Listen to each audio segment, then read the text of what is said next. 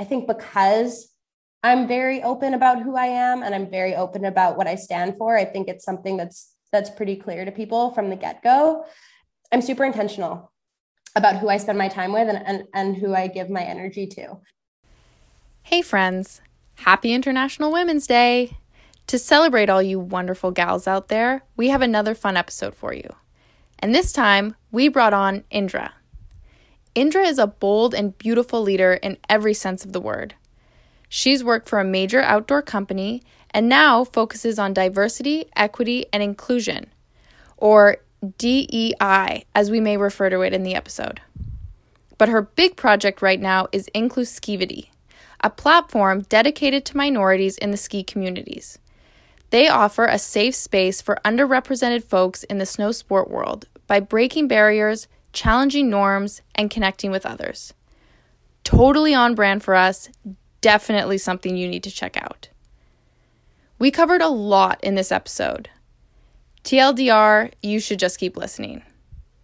As always, we hope you enjoy.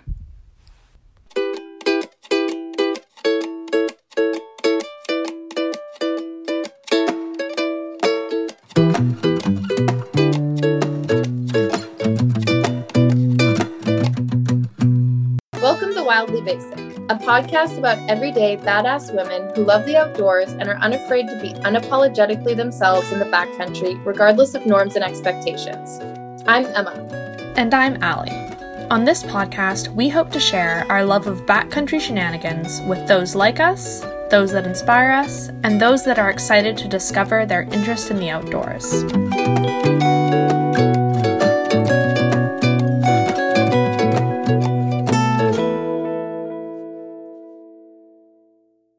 Okay. Hello, listeners. We are back. And we have a guest on today again to talk about some medium spicy level topics. So we've brought Indra on. She's one of Emma's friends. So Emma, I'll let you do a bit more of an intro for Indra, and then we'll let her tell us about her own experiences herself. Yeah. So I actually met Indra way back at UBC, which feels way back because it was now like 3 or 4 years ago. But we worked together through a program at the school called, well, it was UBC Recreation. So we ran all the recreational events. Yeah, so I met Indra through UBC Rec, and she was a major leader in that program, which was great because right from the get-go, I knew she had fantastic leadership qualities and was just a spearhead in many domains. And then since graduating, Indra's moved on and you've worked for a major outdoor company and now transitioned to a different role, which I'll let you explain later, as well as you've recently moved to Squamish, which is where I live. So welcome. I'll let you give your own intro, Indra, from here. Awesome. Thanks, Emma. Yeah, UBC does feel like a lifetime ago, and it feels like I've lived many lives since, but yeah, right after graduating, I started working in the outdoor industry, and largely because I saw a huge issue in terms of inclusion and representation within the outdoor industry. And I really wanted to work within the industry to try and make change from the inside.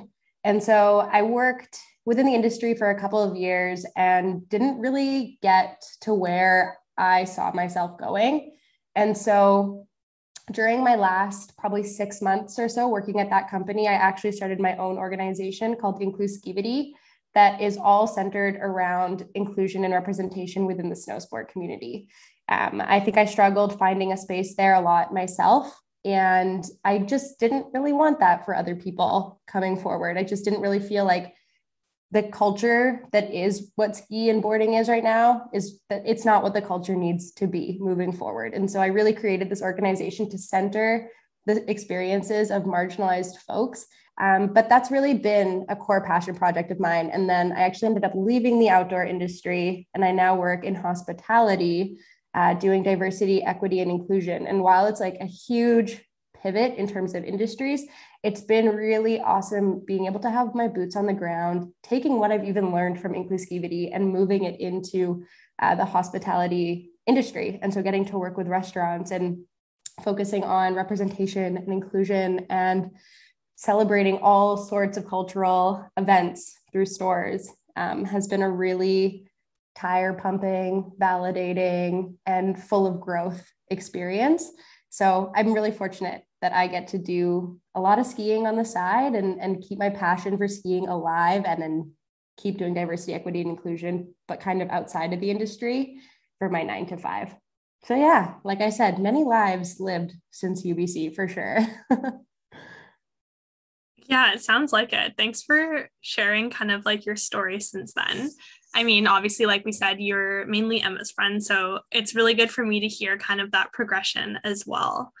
So, Indra, among the many communities that you are a part of, one of your biggest projects right now is Incluskivity, which you are the founder and sole creator of. Snaps to that. And I just wanted to hear more about that and your motivations behind creating it. Yeah, totally. I love Inclusivity. It definitely came up in a time in my life where I just needed something to pour my energy into, and really needed to really felt this calling to make some tangible change within the outdoor industry. And it kind of came in two different pieces. Back in 2020, in November or so, I want to say, I had applied for a mountain mentorship program that I didn't actually end up getting into because I didn't have my AST1. And I had all the gear, but I just didn't have the course yet. And the course was really expensive. And that cost just felt like a big barrier to entry. There never really felt like there was a good time to put that money down for it. And so I'd reached out to somebody and was like, hey, like, are there any opportunities like scholarships for BIPOC trying to get avalanche safety courses? And the person was like, not that I know of. And I was like, great, I guess I'm just going to do it. Like, I guess that's what I'll create, because that's somehow how my brain works. Like, my brain is like, oh, there's a problem that doesn't have a solution yet. Like, go for it. You can do it. And luckily I have a really well-connected friend in the Sea to Sky. And I told her my idea, and she just was like full support right away, got Burton involved on the project, reached out to another friend who helped get Evo involved, and really just all like through community was able to tie in some great stakeholders who were able to make the course entirely free for all the participants. And so the way that it came about was it was a AST1 course for Black, Indigenous, and women of color. And so we ran the first ever one in January of 2021. And at that point, like when I was creating it, it was separate from Inclusivity. It was just this like idea that I had that would be a one-off. And then we did it, and it was just the most beautiful, amazing space I had ever been a part of. Like, everybody arrived so authentically because there was never any sort of pressure to be anything else. Something that I often feel when I'm skiing, and not as much now, but definitely in the beginning, was I just felt like I had to represent all of these identities. Like, I had to represent what it meant to be a woman in snow sports, and then what it meant to be a South Asian person in snow sports, and then what it meant to be a South Asian woman in snow sports. And I just always felt like that was so much weight to carry, and I could never just be Indra. And then when we did this BIPOC AST1 course, I was just Indra, and everybody was just who they were. There was no expectation of them other than to arrive. And it was beautiful. Like, just the ability of everybody to be there as they were, and not afraid to fall, not afraid to be slow, no apologizing, like none of that, because everybody was there for the same purpose, and that was to learn. And we were even standing in line, I remember, beside another AST1 course, and it was like a bunch of white dudes and then like a couple white women. And I was like, oh gosh, no, like I want no part in that, because I could feel how I would act in that situation. Like, talking about self-censorship, I could totally see how I would try to morph to fit that person, and how I would feel pressure to be really fast at skinning, or to be really great skiing at POW coming down, because I was representing and holding all these identities. And I was that like model of what that demographic was in these people's eyes. And so having all of that stripped was like the most beautiful experience ever. And I think something that I really learned from that experience was like, sometimes you don't know that something is a barrier until it's removed. Something that kind of comes to mind when you're talking about the culture in the snow sport world is kind of what we wanted to get at with this episode, which is that Emma and I, since creating the podcast, have been thinking a lot about the ways in which we kind of censor ourselves. And probably a very common experience for people that are in, like you said, in the snowsport industry who aren't fitting the mainstream culture of that world. And so we thought Indra would be a great person to kind of talk about this topic with, because she not only has personal experiences to share, but also she's, as she said, she's got boots on the ground in the diversity, equity, and inclusion world. So we're really excited to have someone who's actually an expert and will do more than just kind of have like an angry feminist rant, which is what we usually do. So yeah. Just to reiterate what Ali said, I think it's a common sentiment among a lot of people, not just in the outdoor communities, but in honestly, probably any community you're in, just that kind of dimming of your own opinions or your own thoughts or your own identity in order to appease a certain audience. The most common example that I feel, and I've already talked with a lot of my friends about, is personally my more feminist opinions. I want to share and I want to be loud and confident in my opinions. And when I turn to my male allies, or those males who I would consider my allies, I see myself, like I said, dimming my opinions in order to appeal to them and not make them feel too uncomfortable or come off as too strong. I don't always feel great about it. I hope in this episode that we can dig into the times where that's not productive, it's unhealthy, or it's, toxic, and the times where it might actually be productive and useful and maybe a healthy way to go about it. So yeah, there's so much here. And I think oftentimes when we're having these conversations with people, I know for me, the way that I approach the conversation varies on a whole bunch of different things. Like it's going to be contingent on how well I know this person. And if we have a relationship that's really close that needs to be saved or that needs to continue, or if they're doing something super harmful that needs to just be shut down, like I think I agree. I've found myself in a position so many times where I've just either really dulled down what the point I was trying to make, or just not said anything at all when I maybe should have said something. And I just feel like I am always balancing who I am versus who I want somebody to perceive me to be. And I think I have a hard time with it because, when Incluskivity started, it actually started as interviews. It started as having spicy conversations with people about things that are wrong in the industry. But what I found was that, then the perception of me became like, she's really intense. And it's just, I don't know, being perceived that way. I know we like to pretend like we don't care what people think about us, but it was just something where I was like, but that's not true to me. Like I'm having conversations that matter, and I'm having conversations that I think need to be had. And so I'm going to keep putting them out there. But I think there were definitely moments of being scared that people would think I was too much or too intense, and then wanting to have those conversations in a productive way. And so I feel like Incluskivity ended up switching to go more towards programming, because that's where I felt like, okay, at this point, I'm not trying to convince anybody that there's a problem. I'm going to instead create spaces for people who would like these spaces, for Black, Indigenous, and women of color who would like to see a space that is meant for them, instead of trying to convince predominantly white men that these spaces need to be created. So something that comes to mind for me when you're talking about kind of this idea of like convincing someone else that there's an issue. This is something within the self-censorship topic that I really struggle with, where if I have an opinion that I want to share, or I'm having a conversation or a debate with someone about something I feel strongly about, I feel like I have to censor myself to only things that I can provide a concrete piece of evidence for, or else my credibility will be torn apart. And so for me, sometimes the self-censorship comes from that, where it's like, I can only speak to things that I can provide, like citations signed, sealed, and delivered.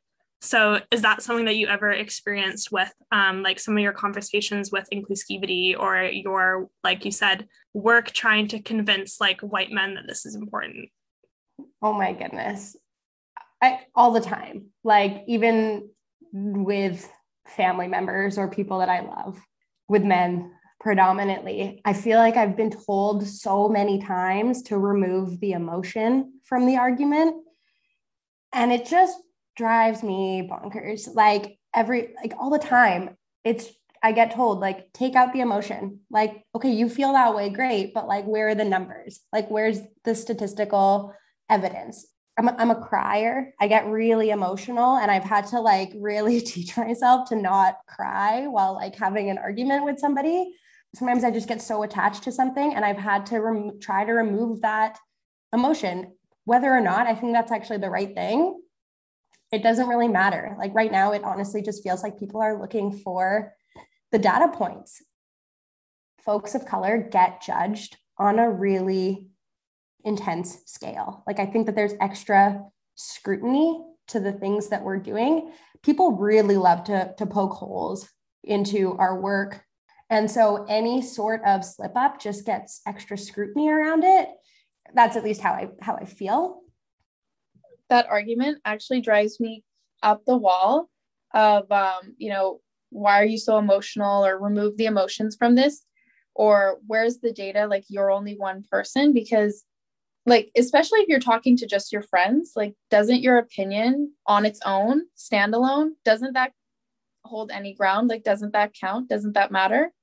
It's almost, especially with these types of topics that are heavier, it's impossible to remove the emotion from it. Like, it is subjective. It's how I feel. It's my experiences. I can't separate the two. They go together and they're still valid. I think it's very easy for people that don't have an emotional stake in the conversation to say that. So for example, men who say that women are being emotional, I get this all the time. People saying that, well, like, you're getting worked up about this, but like, just look at it objectively. And I'm like, I'm getting worked up because this is something that I deal with on a day-to-day basis. Same thing with like people of color. Like, of course they're going to get worked up when you're talking about racist issues. Like, this is something that affects them personally. And to act like that conversation can or should be had without any emotion removes the humanity from it and kind of defeats the whole purpose. Like, it's just, yeah. Totally. It's like politicizing people's right to exist in spaces. Like that's a lot of what Incluskivity was speaking to in those interviews, was just people's sense of belonging in spaces. And when you look at the comment sections, people would be like, there's no problems here. Like the trees aren't racist, yada, yada, yada. And it's like, of course we're going to get defensive over that, because we've now like politicized like our right to exist somewhere. It's just super exhausting and dehumanizing. And like, why should it be another way? To include the emotion, like we've talked about, to include the emotion into it humanizes it, and it humanizes a person. If somebody's unable to empathize, or, they feel uncomfortable talking about these issues, like, then that's the problem. If you feel comfortable sharing, like maybe an example of a time that you censored yourself, or as we've said, kind of dimmed your idea down or made it more palatable. Totally. I'll let something come to mind, but I really like what you said about palatable, because this is something I struggle with as a South Asian woman. I don't think I get as much stereotyping around anger as other women of color do in particular, but I've had a really hard time with this whole palatability thing. And I think it mostly lies within organizations who are looking for consultation, for diversity, equity, and inclusion consultation. And they're going towards whoever they find to be the most palatable. And they're going to choose whoever is going to tell them that they're not actually doing that bad. Like, they don't want to come to me and have me tell them like, this is awful. Like, you have so many problems back here. They don't want to hear it. They're going to go to the consultants who maybe look a bit more like them and who are doing this work in a bit more of a palatable, maybe less angry feminist way. When you're doing this line of work, I've had to show people like the high level areas of change and then spoon feed them the steps, because sometimes where you want a company or an organization to be is so far from where they're currently at. And so I feel like I have to like really meet them at the beginning and like we said, like dim that light a little bit and slowly turn it up so that it can be at its full brightness eventually. But if you go all the way and show them everything, it's going to be so bright. They're going to be like jarred. If you're just going to go, for example, I work in the hospitality industry. And we want to like explore, how do we get more women working in the kitchen? This is a really interesting side note that I find so funny. Working in a kitchen, like working professionally in a kitchen, is a male dominated career. However, when you take it into like homework, it's always women who are bashed for working in the kitchen, and women belong in the kitchen. But then when it's a paid thing, women are so underrepresented. Anyway, that's a side tangent, but I think about it a lot.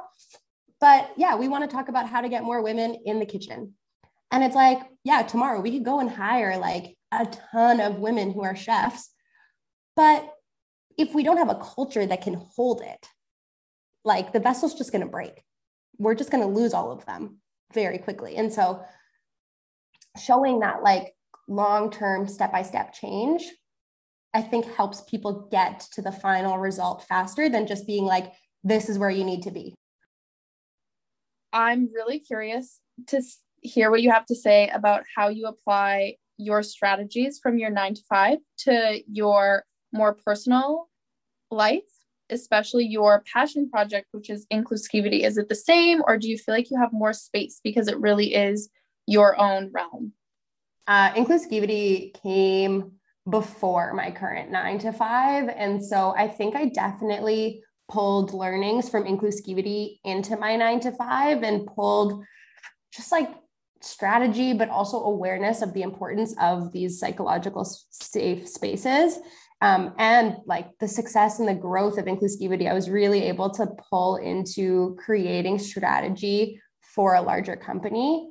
But with that being said, like, I think I took a lot of what I learned from Incluskivity and applied it to work, but I don't necessarily have to do the same thing with work to Incluskivity, because it is my own thing. And because I am kind of the sole person running it at the moment, there's definitely moments where I have to pitch ideas to brands, or I have to pitch getting funding for something where I feel like there is a bit of that spoon feeding element. But in the same breath, I think I'm actually really lucky in the sense of the grants that I'm working on are actually pretty amazing, because they have allowed me so much freedom. And they've just kind of been like, we trust that you know what you're doing, and we actually gave you this money because this is your subject matter expertise. And so you just go do you, and like, let us know how it goes. And I'm very grateful to work with brands and organizations that allow me that freedom. Like Evo is a great ally. Arterix also has really great community grants that are very friendly.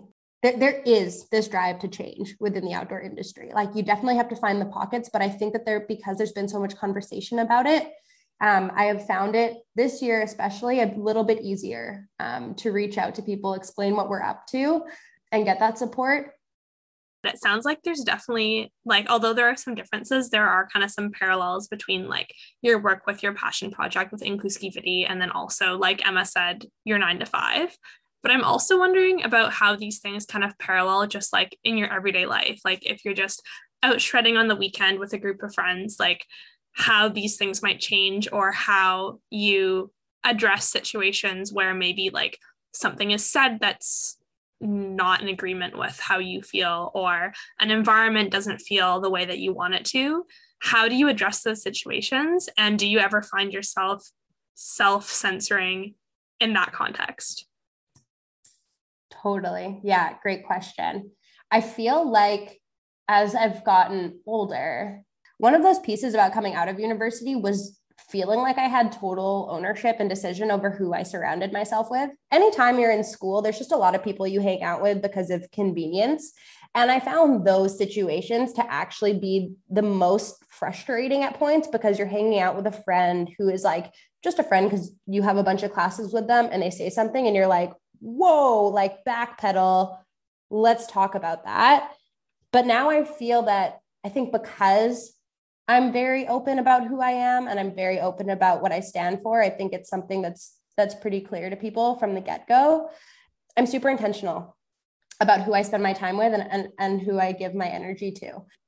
Sometimes it's just not worth my emotional peace, and I find a way to just kind of like slowly excuse myself from the situation. And I think that that's something that I've had to really get comfortable with is like understanding what emotional peace feels like and which ways I'll stand to be treated and which ways I just absolutely won't. Like who's worth having a conversation with and who's just not. I've had, you know, some like really difficult conversations with close people in my life. And I just have had to set some really firm boundaries on what is worth it, because unfortunately sometimes like some people just won't change, and you have to get really selfish about who you want in your life. All these situations you're describing, I definitely can relate, and I've had similar ones. But what about the more subtle ones? I know that I've sat with friends who I genuinely care about and genuinely want in my life, and they'll not necessarily say something, but just they're like, and they're just acting in a way that I'm like, oh, I'm starting to sense that you're being condescending or something similar to that.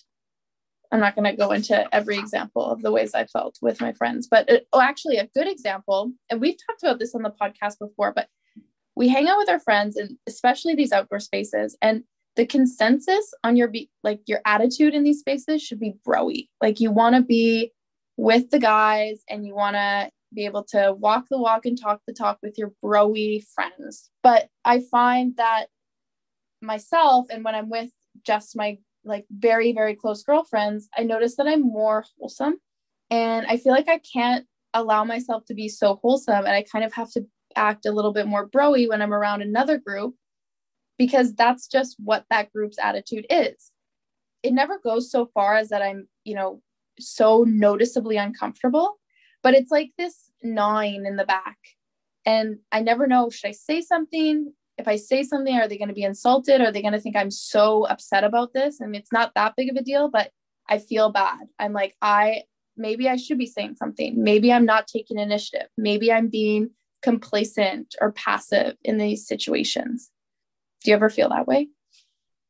I hang out with a lot of girls, probably because I was sick of feeling that way. Like I'm notoriously, I just remember somebody once saying something to me where like I'd shown up to somewhere with just like one girlfriend, and they were like, wow, that's so unlike you. You normally have like an army of 10 women with you, which is so true. Because I agree. And I'm sick of feeling that way. Like just kind of having to mold into that like environment. And I totally hear what you're saying on that wholesomeness. But my question for you, I'm so curious, what would you say? Like if you were like, I want to say something, like what does that part of you that wants to say something, what would it say? Well, I guess that's kind of where I'm at, is what do I say? Because they're my friends. I want them to know that they're my friends. Actually, maybe I would say just that. Hey, you guys are my friends and I care about you, but I feel this way with you sometimes. And I wish I didn't. I actually, and I've talked about this on a previous episode, but I actually sat this group of friends down and said, like, these are the ways you're making me feel. I don't think I'm alone in these feelings. I think there's other people in the group that feel this way. This is what I need to see in you to feel better. And like, I obviously gave space for them to say their thoughts and opinions, and then it became kind of a back and forth, and we both had constructive criticism for one another. And we moved forward, and I've seen positive change in my group of friends from that conversation. But I basically had like a meeting, like a sit down meeting. Sometimes I feel like it is unfortunately a bit of trial and error. And I find as much as we like to rant and as much as we acknowledge that there's a lot of shitty situations and things that happen out there, a lot of the time people do surprise me where, for example, we're talking about this broy atmosphere. And I find with the broy atmosphere, one of the things that comes up with climbing, for example, is like, if you don't send a route that you should be able to climb, there has to be an excuse where it's like, oh, the rock was kind of wet, or like there's always has to be like a little excuse, instead of like, for me, a lot of the time, if I don't climb something, the reason is like, wow, I just really was not feeling good on that route. And I did not want to try that scary move. And I just didn't feel like I was scared, or I was like, I just don't feel motivated today, or I just feel kind of anxious today and I don't want to do it. And I find that sometimes I like this self-censorship thing, I'll be holding back from saying that But then if I actually do say it, whoever I'm with, and I climb with a lot of dudes, they'll be like, oh yeah, that's fine. Like they'll just have like no negative reaction to that. And sometimes it really is. And I think it's the same thing with Emma's situation. Like she sat those people down and they were like there to have the conversation. They were open to it. You don't know that someone's going to be open to it, or you don't know that someone's going to be supportive until you give them a shot. And sometimes they never get that shot because they've already given you a vibe, or they've already made small comments and you already know that you can't even broach that. But sometimes you do, and you're pleasantly surprised. And those moments are really nice. And I think it's why we need more women in these spaces, because I think what I'm hearing from both of you is that the spaces that you're in are being fed by toxic masculinity. Even if it's just like a little bit of it, like this inability to say, yeah, I didn't send that route because I was tired. Like that, like, I don't think dudes ever really say that much. Or sometimes when I'm like ski touring and if I'm not having a good time, I will literally say like, I am not having fun right now, because I just need to like say it and release it. And then I can get past it and start having fun. It sends me back to, Thanksgiving. I went on a bike trip there were 4 girls.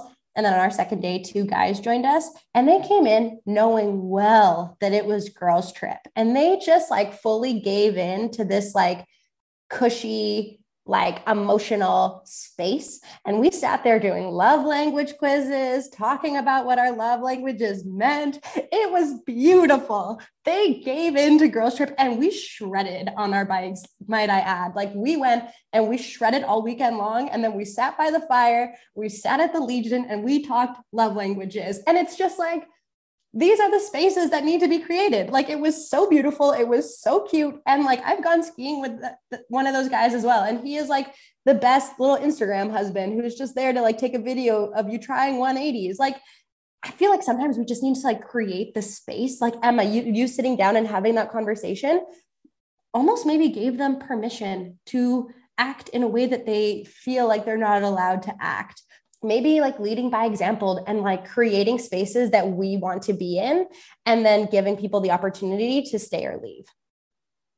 I love that. I love the idea of, I created this space. It's yours to come into it and join me. If you don't, then you're not worth my energy. And it goes back to what you said, Indra, about, that inner peace. Like you take that first step, you created the space, and that's, if you choose to do that, that's all you need to do. And that's exactly the main objective of Wildly Basic, is that these outdoor spaces can be basically whatever you want them to be.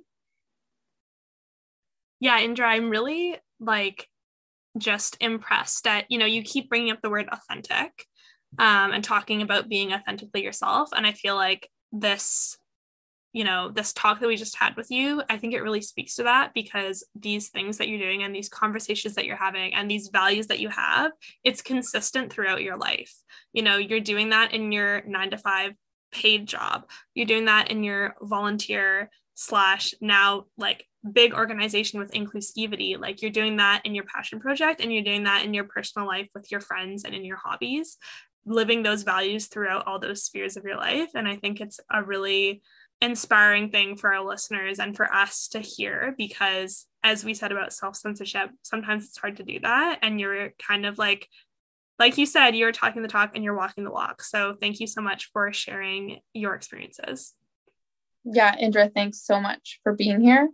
And I just feel super inspired and motivated. I'm going to the climbing gym after this, and I just feel like I'm going to take all of these feelings with me and just really, lay them out on the wall. So thank you for that alone, the session alone. Thank you both so much for having me. I feel like Wildly Basic is how I feel every day living in the sea to sky, where you feel like you're original, but you're also just like every other bitch. So I'm so happy to be here. I feel like it really speaks to how I feel on a daily basis. And it was so great being able to talk some of those things that I've just been holding on to for so long. Yeah, thank you so much, Indra.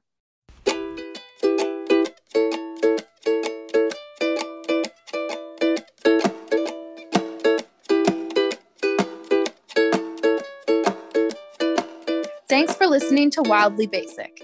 Don't forget to subscribe or follow wherever you get your podcasts. We're also on Instagram at Wildly Basic Podcast. Our marketing director is Emma. Our editor-in-chief is Allie. Artwork by Emma. Music and sound by Allie. Co-hosted by Emma and Allie. Thanks for tuning in. Happy trails!